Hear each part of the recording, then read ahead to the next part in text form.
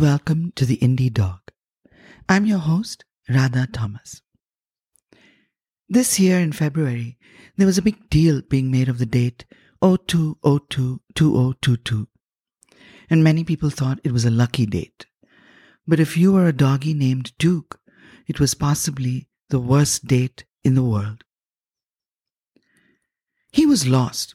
All right, let's call it what it is. He was bloody abandoned on Wheeler Road Extension around Village Supermarket here in Bangalore. Someone driving a dark blue car hit Duke straight on, despite the very bright streetlights and despite the fact that it was actually very easy to avoid him as he was walking on the side of the road, not in the way of oncoming traffic. Duke was pushed along the road for a few meters by the car, meaning that the psychopath didn't stop, didn't pause, didn't even pay attention. He just went on. And how do I know all this? I saw the CCTV footage from the village supermarket on the Frazer Canine Squad WhatsApp group. So did many people, including the cops. But till now, and this is May 2022, we haven't been able to track the monster down. Maybe the cops have access to superior video cleaning software, and maybe they can easily find out who the culprit was, but they are not interested. It's not a real crime. At least, it's not a crime worthy of punishment. So it's mostly just a waste of time for the cops. There's definitely no jail time involved, and the fine, well, that's something of a joke, 50 rupees. Abandoned, stray street dogs here have no value, not even as beasts of burden.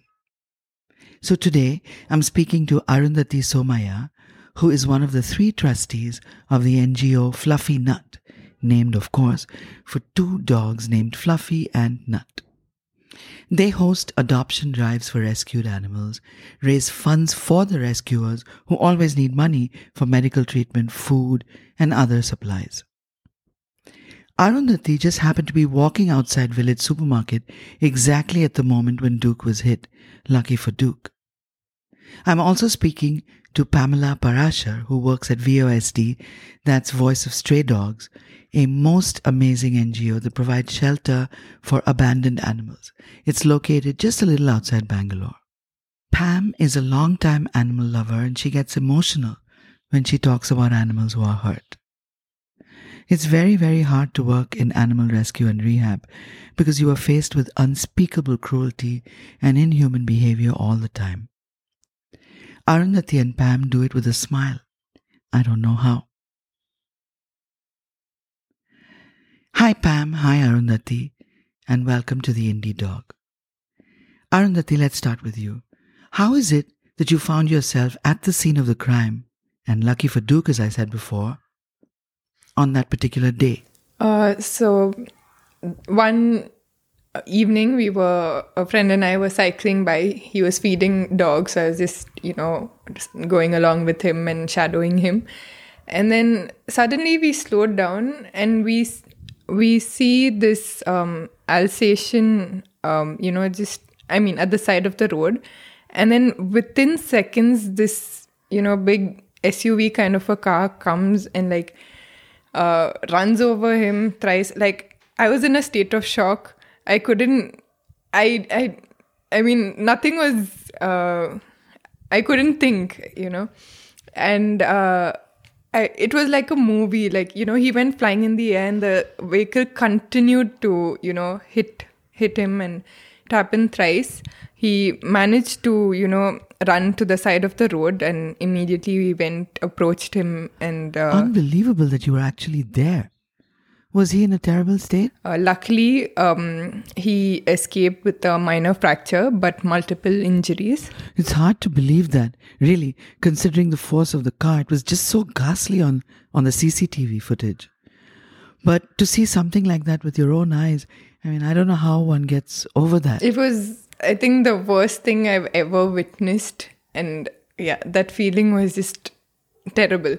So what did you do then? So we approached the dog, tried to assess his injuries, and there was another person who seemed to be a reporter, and she was creating a video for awareness while we were trying to figure out what to do next. So then I rushed home while the others were waiting with him. They gave him water and things, and I got like first aid for him. And I think he was very traumatized. Like he was also in a state of shock. That's putting it mildly, poor little fellow. It's wonderful that you had first aid stuff readily available in your house. We should all have a bag like that ready just in case we need it. Maybe also in our cars, in our bikes, maybe just in our handbag. So as soon as I got home, I didn't want to trouble Pam, but she saw me in a state of panic. Like, I didn't want, like, I couldn't break down because there was, so many people around, and it was like, the dog comes first, forget about how I'm feeling. But as soon as I entered home, like, I was in tears. I was like, how could people be so cruel? Okay, you hit the dog, but okay, realize your mistake, and maybe we were there for a while, come back, see if the dog needs any help. But these are genuine grade A assholes, I guess. Or they would have stopped immediately and put the dog in the car and rushed to a vet. So what happened next? Pam came along with me, and then by then some pet lovers from around the neighborhood, Anupama and this other boy, Krish, they were all around, and they contacted Vikas, who is an active rescuer. And thanks to him, we were able to move him to a safe place for the night.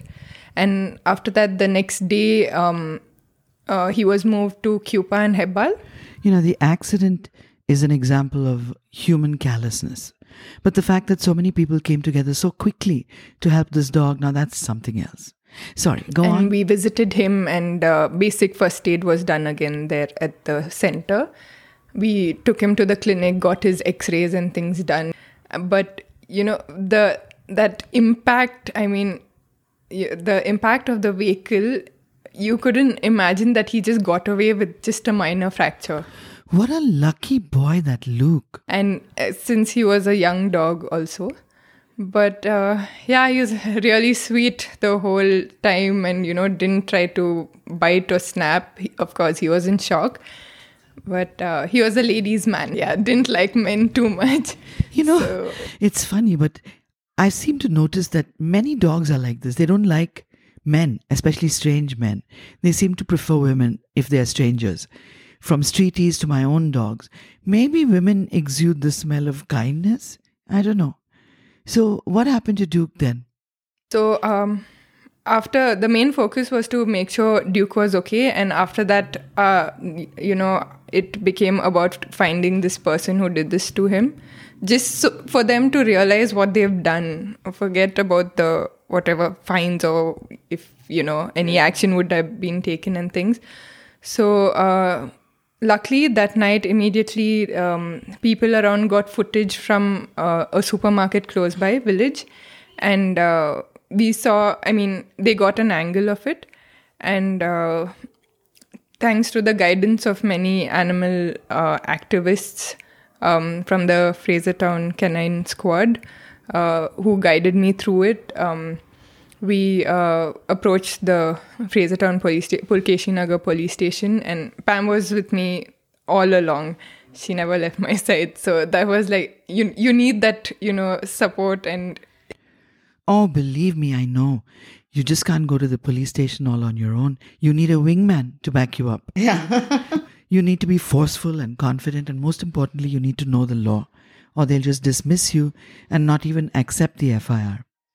Pam, can you tell me what happens when you want to file an FIR? So I think like everyone would know that, filing an FIR for an animal is not so easy because it's not considered so important, especially when a dog is lying on the street, abandoned, stray, whatever.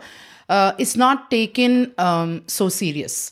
And it was quite a long day because we had to, wait around for a long time for the sub-inspector and, for people to take us serious there. Of course, again, as she said, there was, really a lot of help from the Frazer Canine group, and the guidance and everything made made the whole case strong.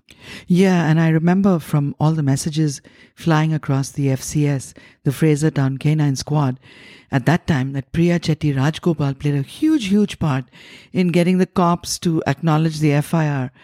She's amazing. Priya, of course, definitely. So she's there everywhere, which is very important, I think, for animal welfare. And it was a long day. We did have help of one Mr. Jacob, who was very sweet. He really, was like a pillar. Who's Mr. Jacob? Is he part of the police? No, he is actually, if I can mention it, is a warden. He is a traffic warden. Oh, traffic wardens. They are like totally selfless people. I know. Go on. And he and his wife, Jaya Jacob, they feed a lot of doggies around the area. And they wake up at 4 or 5 in the morning and, go on rounds. So he was extremely supportive. He definitely... there was not much we could do. We had to wait around. And then he was always there, trying to guide us, trying to calm us down because, nerves were a little... because we were all upset about the whole incident. Oh, I can well imagine. It's not something you can just shrug off. There you are doing your own thing one fine day, and all of a sudden you're rushing from pillar to post with an injured dog to a vet and then to a cop station. Arundhati is right. This is like a movie. So did you finally file an FIR? So the FIR was filed with a lot of pressure, again, Priya was one of the people who really pushed it. And Arundhati was, my God, she was like a rock. So, the FIR was filed. Of course, there was, we were between the traffic police station and the... Yeah, I know. In Frazer Town, the traffic police and the crime police are not in the same building, but they're next to each other. And you have to come out onto the road and then go back into the other one and come out and go back into the other one again. Not very far, but still you have to do that. I bet they were trying to get you to file it under traffic, which is meaningless, instead of a crime, which cruelty to animals actually is. A crime, So, did it get filed under animal cruelty? And rash driving. Huh. So, 2 cases have been filed against an unknown driver of an SUV. And? After that, then we were sent, one cop came with us to, view other CCTV footage. Yeah, I remember there was a lot of activity around CCTV footage and the citizens of Frazer Town were running around too. What did the cop do? This cop came around and then he was with us when we were trying to get CCTV footage more because, the person who drove, we could not find, really get the numbers because he was so fast. And that's another thing we were trying to tell the cops, like in a residential area, driving so fast is not, of course, for us, it's the dogs. But imagine if there were children. Imagine there was an old person crossing the road. Then would you take it serious then? Do you want to wait for something like that to happen? I know because, I've dealt with cases before where I know that you get a smirk when you say it's a dog case, right? But you should also think for the future that this could be, Yeah. And we were just coming out of the Lara case, right? Where some politician's son had repeatedly run over the same dog. It was in all the papers for several days. So the cops must have had some sense that Bangalore citizens weren't just going to let these cases die out or disappear without some kind of hue and cry. So that Arundhati has been following up again. Arundhati, have they found the guy? I've been following up with the inspector, but he says they're still working on the case and things. But yeah. Yeah, I guess it's a very high-level Interpol kind of case. Tell me, Arundhati, do you think that they actually have tried to locate this guy and haven't found him, or they've just dropped it because they don't care? He says the team is doing their best, and he gave us a very vague answer, so we're not very sure. But thanks to your help also, we've collected footage from everywhere. We have so many angles of the, accident. Attempted murder, as far as I'm concerned. But Arundhati, from your viewing of the CCTV footage, did you catch a license plate? Unfortunately, that is the main thing to catch the guy. Damn. That's one thing we don't I have. guess with the naked eye, we cannot determine the license plate. I looked at it too. You need sophisticated equipment to scrub the footage till the license plate comes up, till it appears. I bet if this was a terrorist or some politician's pet that got run over, miraculously would have nailed the guy. Anyhow, how is Duke doing? Duke is, so a few days later, again, when I visited him, he was being shifted to the adoption center because he's such a happy, playful boy. And the trauma center was not a place for him. And he was in a cast and things, but he was still, jumping around, running around. So he was being moved. I visited him that day, and he was being moved to the adoption center. And from there, Cupa took over. Well, that's good news. But he was abandoned, right? There's no doubt. Yes. Abandoned or lost, or he was definitely a home dog. Yeah, I guess I'm convinced he's abandoned because no one's come forward for him and we've made a big deal. So far, no. I mean, the post has gone viral like everywhere, but yeah. The story of Duke, it doesn't end happily, at least from my point of view. But at least both of you were there to help the poor boy and get him to Cuba at the right time. Because, who knows what kind of fate would have followed him if he was just running around the streets, where streeties don't like innocent breed dogs, Anyhow, moving on, Pam. How did you end up in streety welfare? I think I'm born a dog person. I've got all my love for animals from my mother. My mother, Mrs. Yvette Parashar, she was an amazing human being, and she actually passed away fighting for a dog. She got a massive heart attack fighting for a German Shepherd, which was let out from a house, and he was not neutered, and he was causing a lot of havoc in the area. The neighbors were pinpointing, my mother as causing this havoc. So she was trying to explain things, and unfortunately, my mother was just trying to put Freddy, and not forget the dog's name, back to his, take him back to his owner. And my mother suffered a massive heart attack. It's a very emotional thing for me, is because, I've never gotten out of it, but I still do what I do for her. And from then I've fed and rescued for the last 20 to 25 years of my life. I don't know anything else. This is my life. So this is what I've been doing, and I love it. My goodness. Turning your own personal sorrow into something that's just wonderful for dogs. I feel we should stand up and applaud you, Pam. It's just wonderful. This area is so lucky to have you, Pam. I see your name in posts all the time on all the various doggy squads. You're always rescuing and saving some dog's life. But tell me, over the past years, don't you think that Priya's dog squads have made a huge difference to the way we deal with rescues? For sure. It was not there earlier. And I think a lot of cases, cruelty cases and, other things would have been avoided if squads were around at that time. We used to just do a lot of help through, pamphlets, posters in shops. Adoptions were done like that. My mother used to throw us out and put us on a bus to go and screen the houses where we got dogs and puppies adopted. And yes, definitely, I agree that, social media itself is a big platform, very helpful to, connect, but people should use it right. That's so important. Absolutely. Without social media, without WhatsApp, none of this would have been possible. The squads.